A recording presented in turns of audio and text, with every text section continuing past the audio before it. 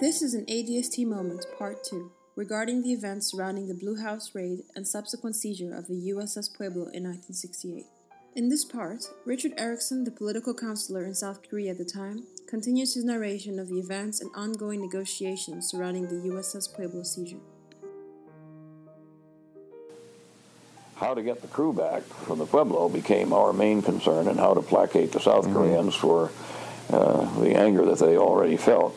And of course, in getting the crew back, we made the South Koreans even angrier. We decided after the embassy wasn't really consulted very much in this, as I recall. But the powers that be back in Washington decided that it should be done at Panmunjom. We discarded various other possible places that the North Koreans had indicated a willingness to talk about it, but the question was, where are you going to do that? And our decision eventually was to use the Military Armistice Commission commander on our side and his whole apparatus, and do it at Panmunjom. Now, Panmunjom, of course, has been called a village. It is not a village, as anybody. It never was a village. It was just an inn at one point on a crossroads in the road, but it is now just and it was then just a full-fledged Armistice Commission meeting place. And it was neutral, to be regarded as neutral territory. Well, of course, that was, and therefore, when it's close to the scene, good communications for the North Koreans, obviously, good communications for us. It had a lot to recommend it. The only problem was the South Koreans regarded it as their territory. Yeah.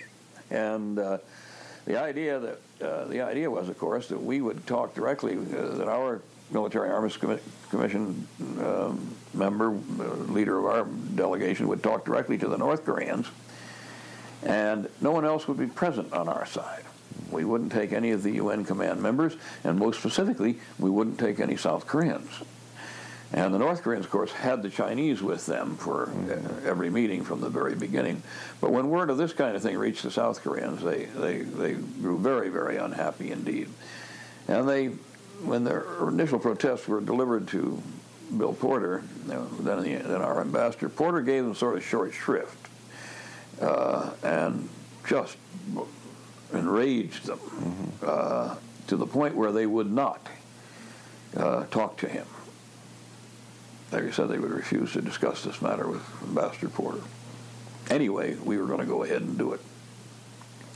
Meanwhile, was this being pretty well called from Washington? Oh, yes, entirely. Hell, it was being called by Lyndon Johnson. Yeah. He was on the telephone a number of times when, in the period of the Enterprise, when the Enterprise was up. He was the head of the. They set up a crisis team, and there were a lot of. I forget who exactly was on. I remember Ed Doherty, who had been DCM in Seoul, was one of the members of it, and Jim Leonard, who eventually came up with the solution to the whole mess, was on it. But it was entirely dictated from Washington. What happened was that the South Koreans were absolutely furious, and of course we had this other problem of how to compensate the South Koreans for their injury in the Blue House raid and all the rest, and their feeling of insecurity. Yeah. They began to realize that the DMZ was porous, and they wanted more equipment and aid. So we had a number of problems sort of juggling in the air, but once the venue for the Panmunjom talks was decided, we were in very poor position with the South Koreans. Pak, I think, had by this time returned to Seoul and was operating. But it was decided that I would be the contact. I mean, I would be the operating officer in Seoul on the Pueblo negotiations, in the sense that the embassy would handle all of the reporting. It was not to be done by, I don't know what the military did, but I do know that the official arrangement was that Admiral Smith, who was the Military Armistice Commission member for us, would take his troops up there, his little negotiating team up there, with all military personnel, except for one Korean-American civilian, and they would conduct the negotiating session, and they would come back into the embassy not to the military command header. They'd come back into the embassy, and I and some of the political officers would debrief them. Mm-hmm. We would write the reporting cable, the immediate reporting cable of what had happened. And then we would send them, we would also transcribe and send the verbatim text of the meeting, which was taped. We'd take it off the tape and we'd send that telegram up. Then we would send an interpretive. We'd send a debrief, the tape, the transcript, then we would concoct an interpretation with talking with Admiral Smith, what had happened, what the significant points were, with whatever recommendations the embassy might have for what was going on. I'm never sure that those recommendations were ever followed. But then, after that had been done, it was my job to inform the South Koreans what had transpired, because as part of keeping them in place, we had agreed that we would keep them informed step by step. And I would have to do this by going up to the Foreign Office. It's usually about 10 or 11 o'clock at night by this time.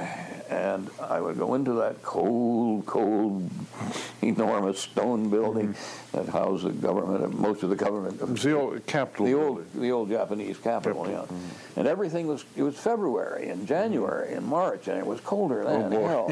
And everything was turned off and the elevators weren't working. You'd go into that ghostly building and you'd hear scurrying in the corridors. And I'd walk up the elevator, I'd have to walk up the 4 floors to the office of Pak Gun, who was the director of the North American Affairs Bureau in the Foreign Ministry at that time, and my good golfing buddy. But it was the idea that he and I would communicate, because only he and I had a friendship strong enough to withstand the strains that would be created by this terrible thing that we were doing. And the scurrying, of course, was newspaper men who were hiding in around the building and would get a debrief from Pak after I talked to him. So I'd go up and I'd talk to Pak, and I'd sit down and he would read me the riot act. I mean, every time I got told exactly what, how we were ignoring the sensitivities of the Korean people and doing this terrible thing. And I used to tell him, I said, Pak, why don't you just put it on tape and I'll take it home for me, and then home with me, and then I can get to the business with you. We can get out of here and go to bed. But I think he was under orders every time to so that I would report duly that the South Koreans were still outraged. Anyway, I would tell him, and more or less what had happened. Actually, there was never anything.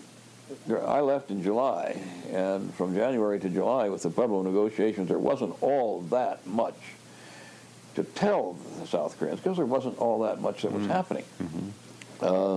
It wasn't until, as you recall, just Christmas Eve almost that the Pueblo crew was released.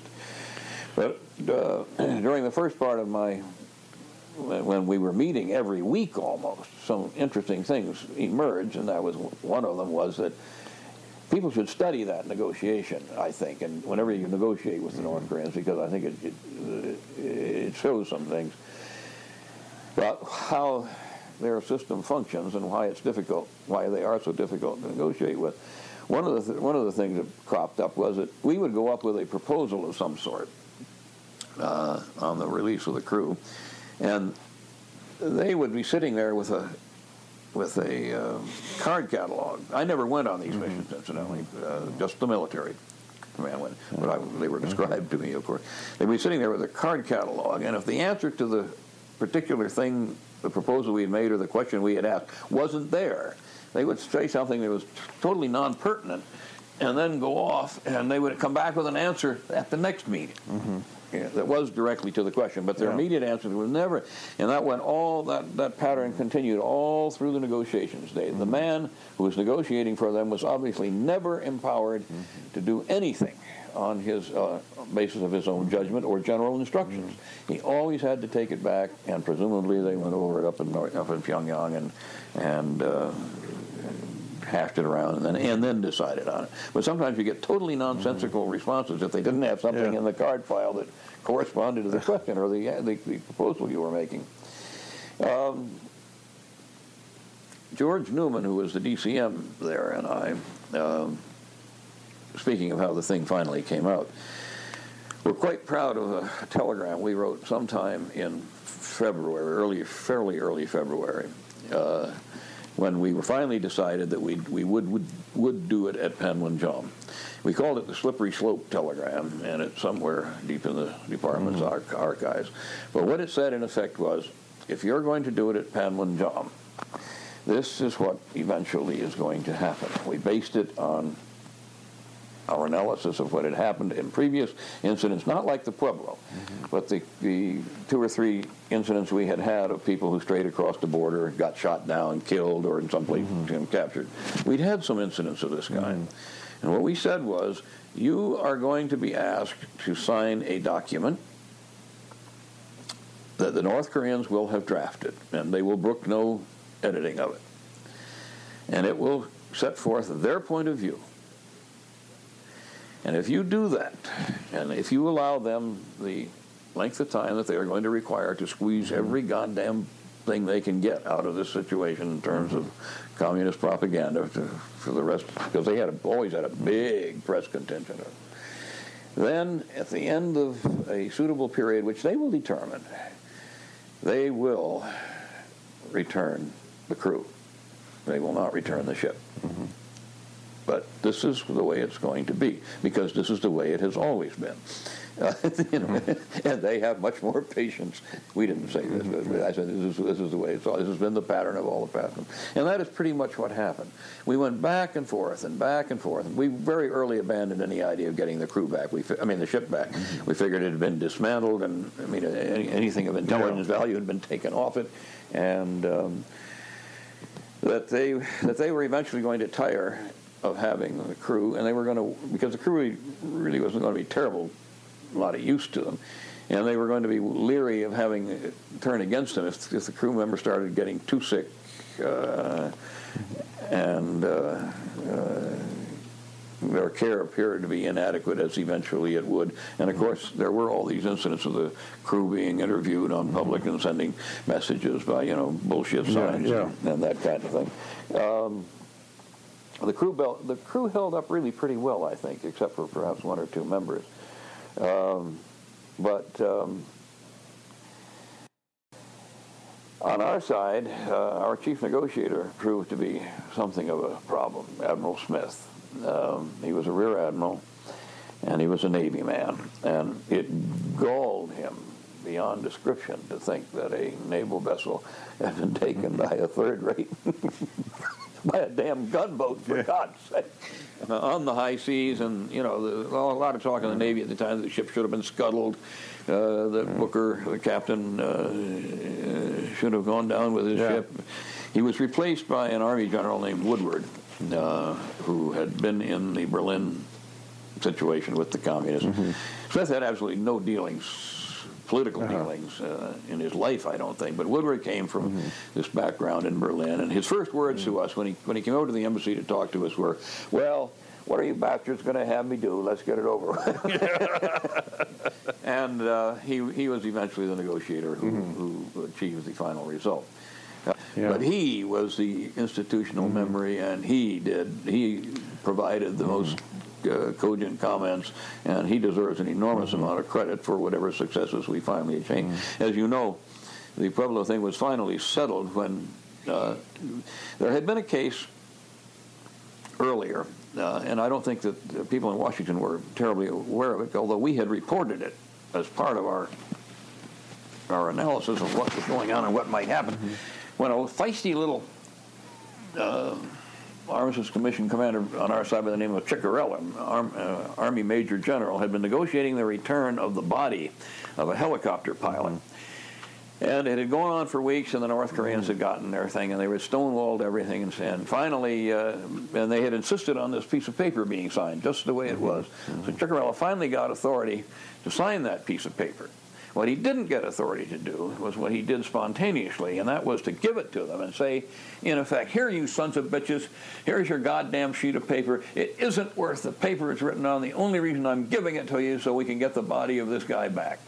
He said, "You're not worthy to wear," Ciccarella went on, it's quite a scene, he went on to say, "You are not worthy to wear the uniform of a soldier," and in fact, I spit on you. So the North Koreans took it with equanimity, looked at the paper, met their requirements, gave us back the body.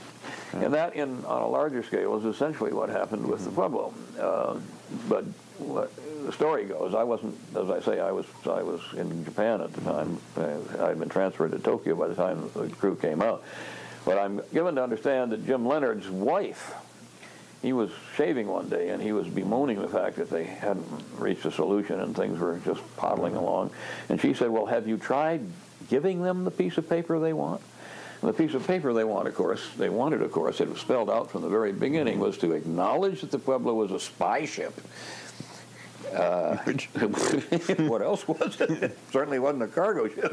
But acknowledge that it was a spy ship, acknowledge that it was trying to obtain the secrets of the People's Republic of North Korea, acknowledge that it had penetrated, even though we had proven at the negotiations that it had not penetrated their coastal waters within 3 miles. They kept saying that they never specified miles, really. But acknowledge that it had penetrated their coastal waters without authority and with the intention of spying and so on, and apologize for the gross insult to the North Korean people. Well, there may have been other parts on things of it. That was the essence of it. But Jim Leonard's wife says, well, have you ever thought of giving them their damn piece of paper? And I'm sure she didn't swear, but giving them their piece of paper and then denouncing it orally.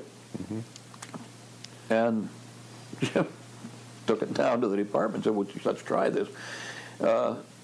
It should have been suggested long ago because there was a history for it. But anyway, they decided, Washington approved it, and Woodward was instructed to say, I will give you exactly what you want, but I'm going to denounce it publicly as I do so. I said, okay. And that's what happened. Yeah. He gave them the piece of paper. And he said, in effect, it's a worthless piece of paper. It doesn't mean a thing. It's not a reflection of what actually happened. But we give it to you simply to effect the release of the crew. The crew came back. This podcast has been brought to you by ADST. For more, check out our website at adst.org. ADST, American Diplomacy, Words and All.